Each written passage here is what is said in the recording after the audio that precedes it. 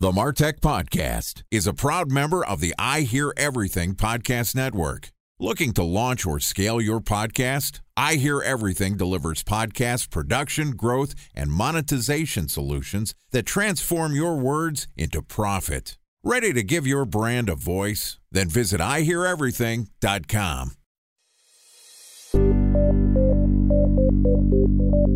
From advertising to software as a service to data. Across all of our programs and clients, we've seen a 55 to 65% open rate. Getting brands authentically integrated into content performs better than TV advertising. Typical lifespan of an article is about 24 to 36 hours. If we're reaching out to the right person with the right message and a clear call to action, then it's just a matter of timing.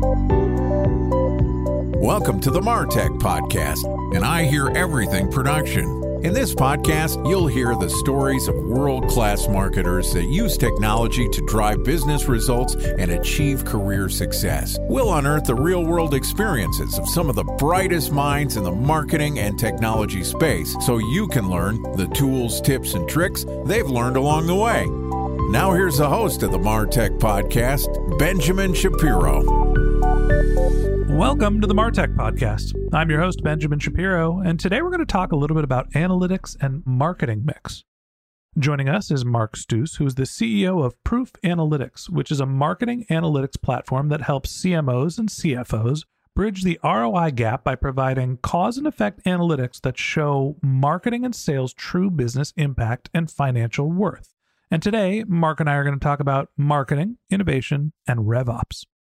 All right, here's the first part of my conversation with Mark Stouse, the CEO of Proof Analytics. Mark, welcome to the MarTech Podcast.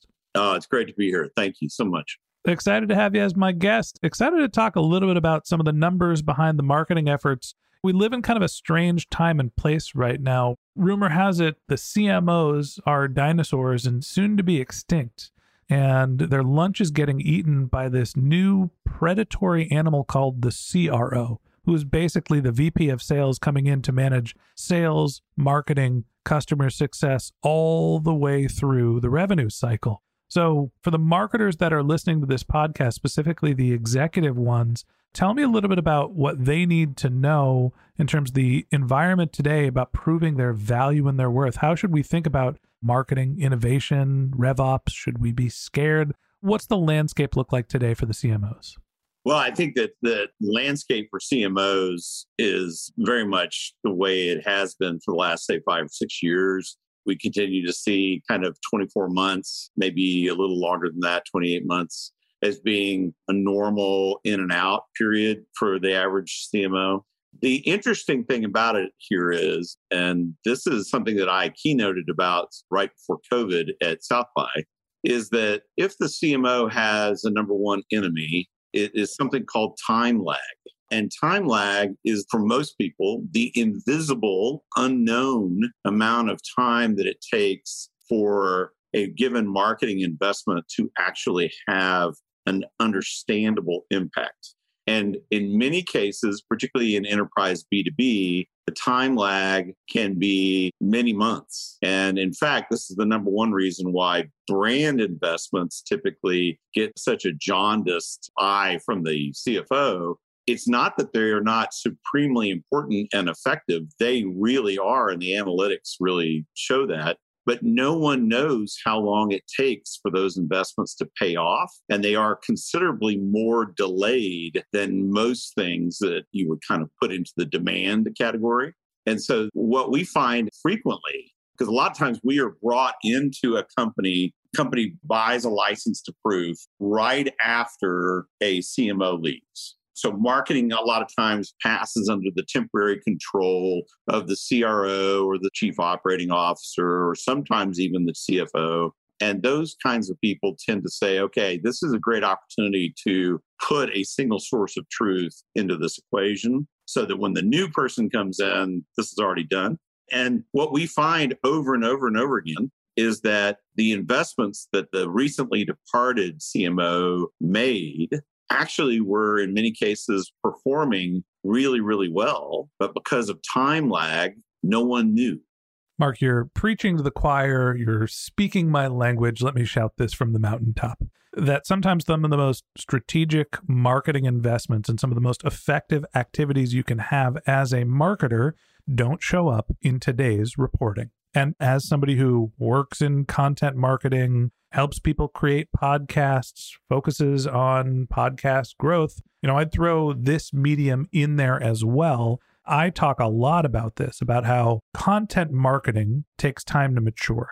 Nobody became blog famous from writing one blog post. You have to consistently post content daily, weekly, monthly for a long period of time until you start to get traction. But once you do, you've now built a sustainable base that keeps creating value. So when you're thinking about your marketing efforts, you can use, PPC as sugar and see an immediate return right away, or you can eat your broccoli and start doing content marketing, and that will eventually make you bigger and stronger. So to me, what you're talking about is very channel specific. What are some of the channels that you see that have been able to help CMOs bridge the gap between that problem with time lag? Is it all, I need my performance marketing right now so I can invest in my organic and growth marketing down the road? How do you balance the various channels?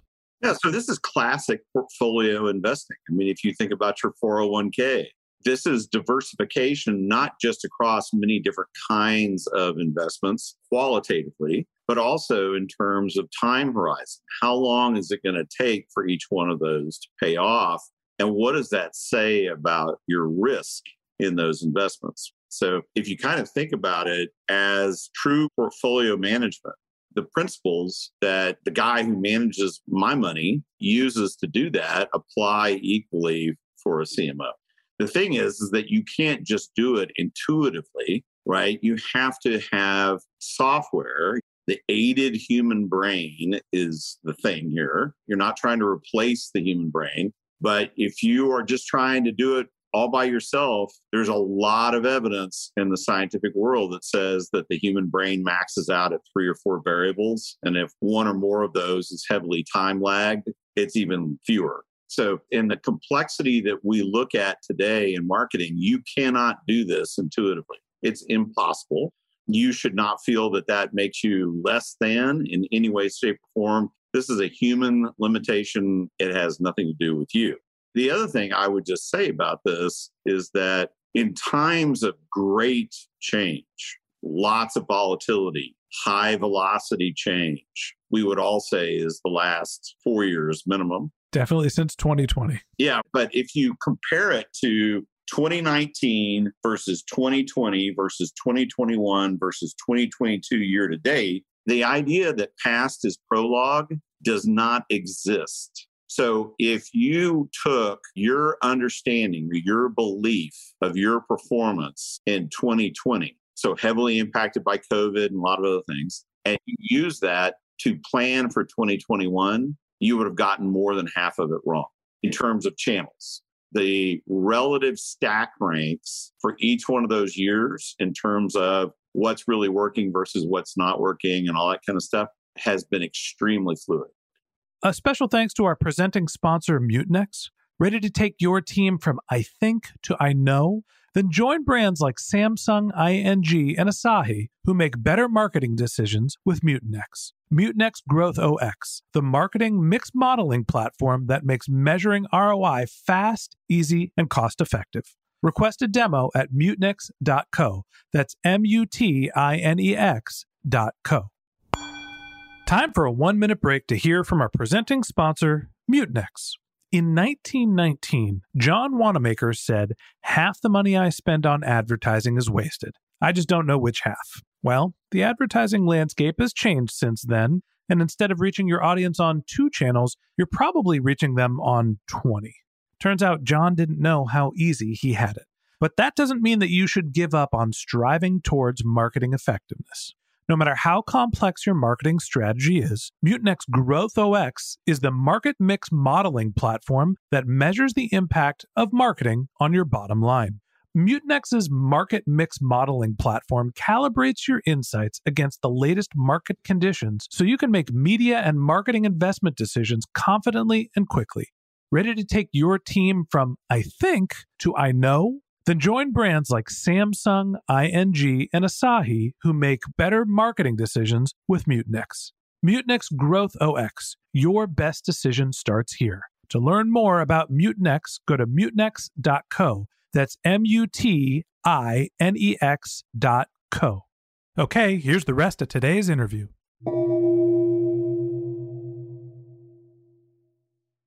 So let's talk a little bit about marketing innovation, right? We've got this notion that some channels take time to evolve. There's an incubation, a cultivation time before you realize the value from those channels. Content marketing, building your brand. But on the flip side, when you look at what the world was like 2 years ago and what was effective then, it's dramatically different now. So how do you place these forward-looking bets that take 6 months to multiple years to cultivate? I'm going to focus on a brand building effort. I'm going to launch a podcast. I'm going to create a social media following, knowing that, well, it might not be Facebook in 2 years. It might be TikTok, or not TikTok. It could be something we haven't even heard of yet.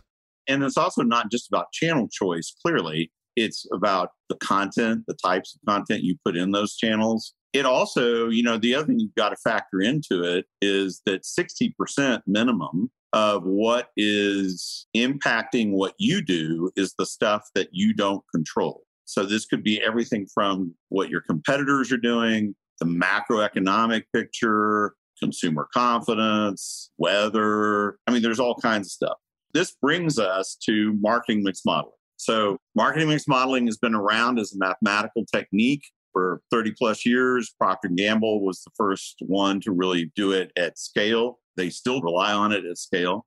The problem with MMM historically, and actually this is not just MMM, it's analytics more broadly, is that most of them have been delivered by teams of human beings. And the issue there is not about the quality of the math or their relative genius as mathematicians or anything like that. It's about things that go directly to the issue of operationalizing the analytics into the decision-making process. So it's a very slow process. It's a very difficult process to scale. Having multiple models across multiple markets or multiple product lines or multiple business units or anything like that is typically very difficult and extremely expensive. So a classic delivery of MMM from a company like Nielsen historically would be pay us $2.5 to $3.5 million.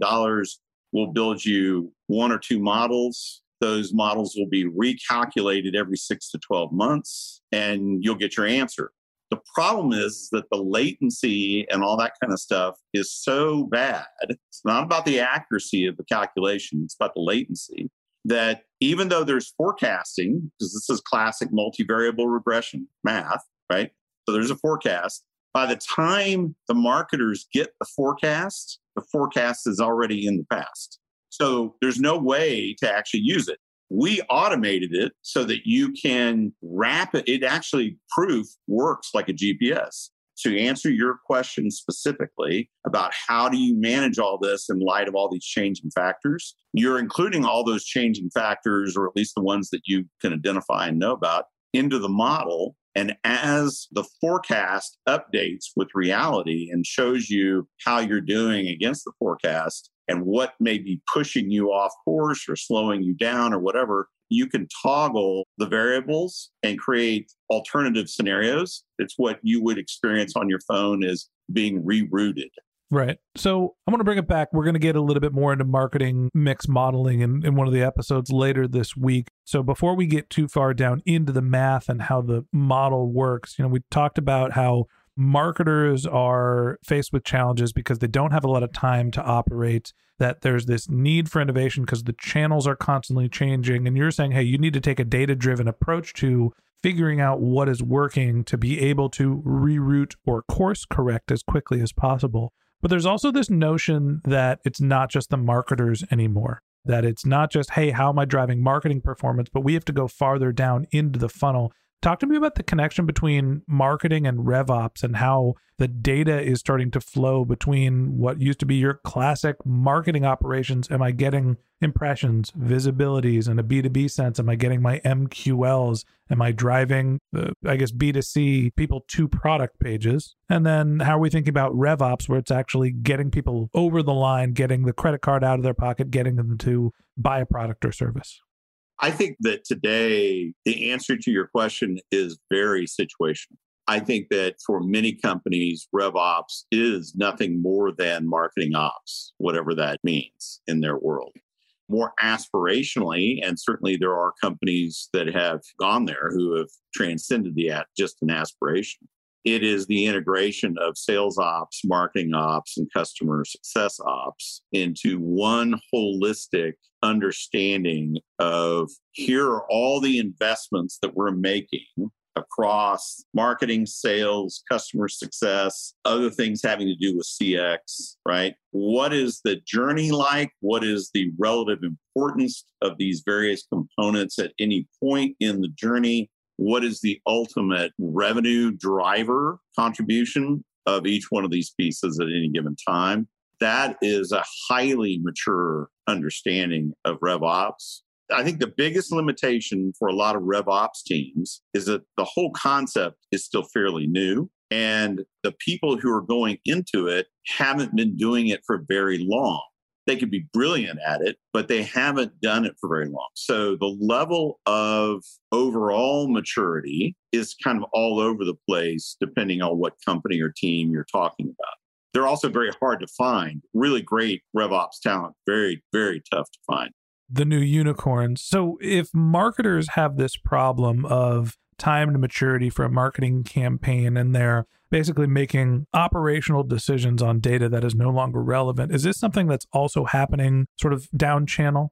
Yeah, let's be clear here. One thing that I think any data scientist would totally validate. Data is really important, but data by itself is always and only about the past. It is about this happened at this time in this place. It tells you nothing about why. So it's like you could see the final score for an NBA game and it would give you what happened, but it wouldn't tell you anything about why one team won, right? You'd have to go deeper. Analytics is about the relationship. This is like Moneyball. This is analytics, not data that we're talking about now. This is about the relationships that exist causally or not between data sets. This is also the only way that you can do forecasting with any reliability, with the causal element in place. So, Mark, what I'm hearing from you is that marketers are often using intuition and they don't have the processing power to be able to make sense of what's really happening in the market because there are so many dynamic changes that are happening in the marketplace today. And that's okay. You don't have to have a superpower processing brain to be able to be a great marketer, but you do need to understand that there are limitations to your ability to interpret what's happening in the marketplace and evaluate all of the channels and all of the factors that are changing your business. And if that's the case, you need to start to think about your analytics, your data science to be able to truly understand and grow in your market. And that wraps up this episode of the MarTech Podcast. Thanks to Mark Stouse, the CEO of Proof Analytics, for joining us. In part 2 of this interview, which we'll publish tomorrow, Mark and I are going to continue the conversation and talk about tying marketing to measurable results. If you can't wait till our next episode and you'd like to learn more about Mark, you can find a link to his LinkedIn profile in our show notes. You can contact him on Twitter, where his handle is Mark Stouse, that's MarkStouse, or you could visit his company's website, which is proofanalytics.ai. Mark is also the host of the Accelerating Value podcast. So if you'd like to hear a little bit more about Mark, you can look for Accelerating Value in your podcast feed. Just one more link in our show notes I'd like to tell you about. If you didn't have a chance to take notes while you were listening to this podcast, head over to martechpod.com, where we have summaries of all of our episodes and contact information for our guests. You can subscribe to our weekly newsletter, and you can even send us your topic suggestions or your marketing questions, which we'll answer live on our show. Of course, you can always reach out on social media. Our handle is MarTechPod, MarTechPod, on LinkedIn, Twitter, Instagram, and Facebook, or you can contact me directly. My handle is Ben J. Shap, BenJShap. And if you haven't subscribed yet and you want a daily stream of marketing and technology knowledge in your podcast feed, we're going to publish an episode every day this year. So hit the subscribe button in your podcast app and we'll be back in your feed tomorrow morning. All right, that's it for today. But until next time, my advice is to just focus on keeping your customers happy.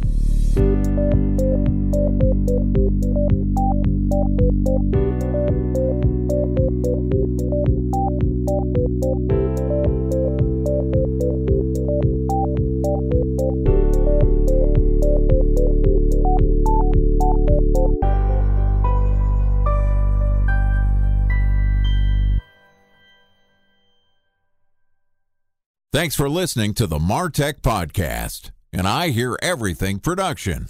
Looking to launch or scale a podcast like this one for your brand? Then visit iheareverything.com.